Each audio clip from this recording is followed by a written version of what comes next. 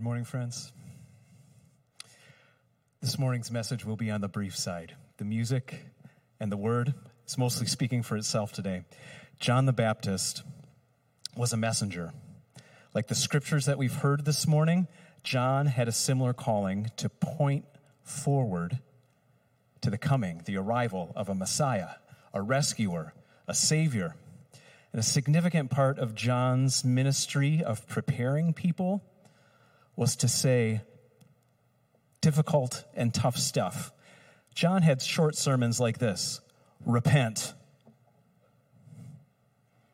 Have you ever heard a sermon like that on a street corner? John had sermons like, the axe is already at the foot of the trees. And he had sermons like, every tree that doesn't bear good fruit is going to be thrown into the wood pile and lit on fire. So it seemed like he would be a popular guy. But unlike the eyeball roll that we moderns give to street corner preachers of repentance, people 2,000 years ago took this preacher seriously. I mean, he was clothed in camel hair. He ate grasshoppers. He lived out in the desert. He was not an ordinary citizen, but folks took these messages deadly seriously. And in this passage, we hear the responses from regular people, regular citizens like us. The crowd asked this question, hearing John's short, direct, tough sermons: what should we do? And it wasn't just regular people.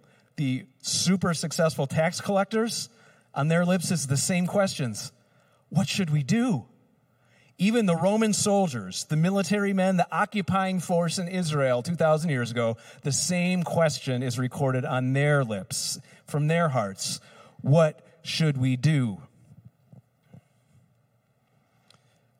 Did you catch the answer from John to each of these groups? To sum up, he tells each of them in a custom-fit way, he gives them a less is more answer. To the regular people, he says, whatever you have, if you have 2 coats, share one with somebody who doesn't have one at all. If you have a lot of food, if you have a full pantry, share half of it with the people who don't have any food. He says to the tax collectors, the super rich, don't collect any more than you have to. Like everybody puts up with that?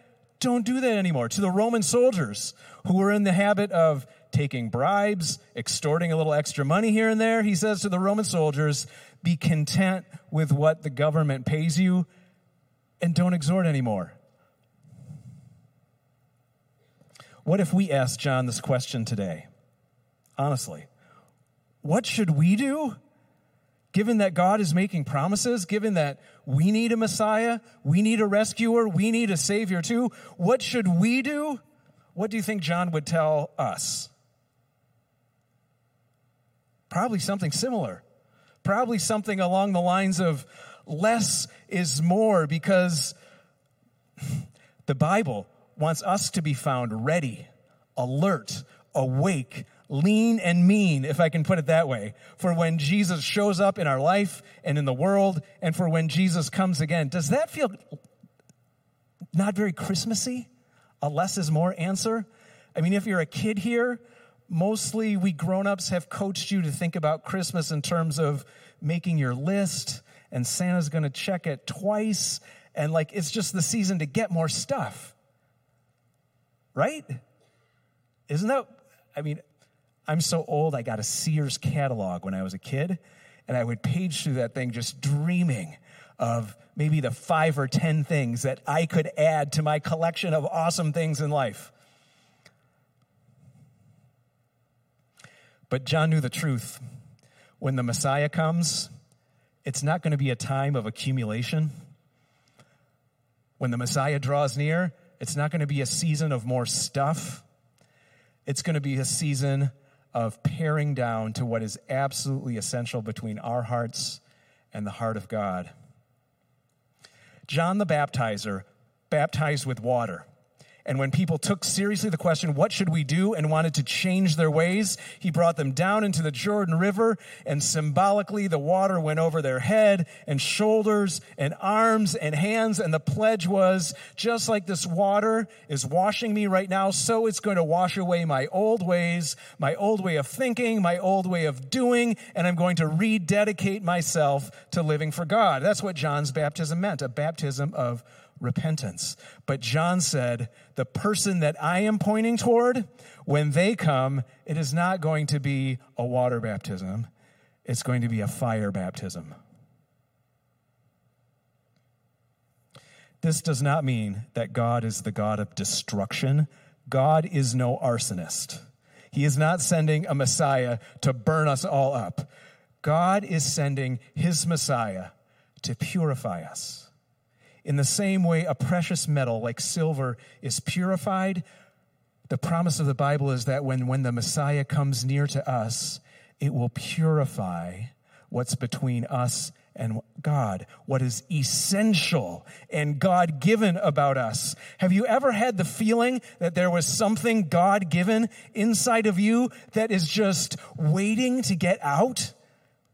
But there's things in the way, just waiting to find expression in the world and between you and God, maybe to worship more passionately than you have, maybe to be dedicated to God in a way that you haven't yet experienced, maybe to live honestly and openly. That is what God's fire does. It purifies to what is essential. John the Baptist's words did not scare or terrify the audience, the congregation 2,000 years ago. In fact, Luke 3:15 says this, the people were waiting expectantly, hopefully even, and were all wondering in their hearts if John the Baptizer himself might be the Messiah. Somehow John's message and these strong images were perceived by everybody as good news, so much so that they wondered if this strange man and this strange voice from the desert might actually be the promised one that all these scriptures that they had received, some of which we heard this morning, were pointing toward. Is John the guy? And John the Baptizer is so clear. No. Not even close. I'm just a regular person like you. Just a guy. In fact, I am not even fit to carry the shoes of the person that I'm talking about in your presence. Who is this amazing person? Here's what we know about the one who's coming. The scriptures say he's going to be born in Bethlehem. The scriptures say he's from the house and the line of King David himself. The scriptures say that the one who is coming is 100% righteous and 100% just.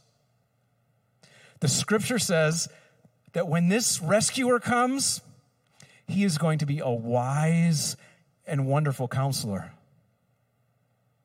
The scripture says that the coming one is a good shepherd.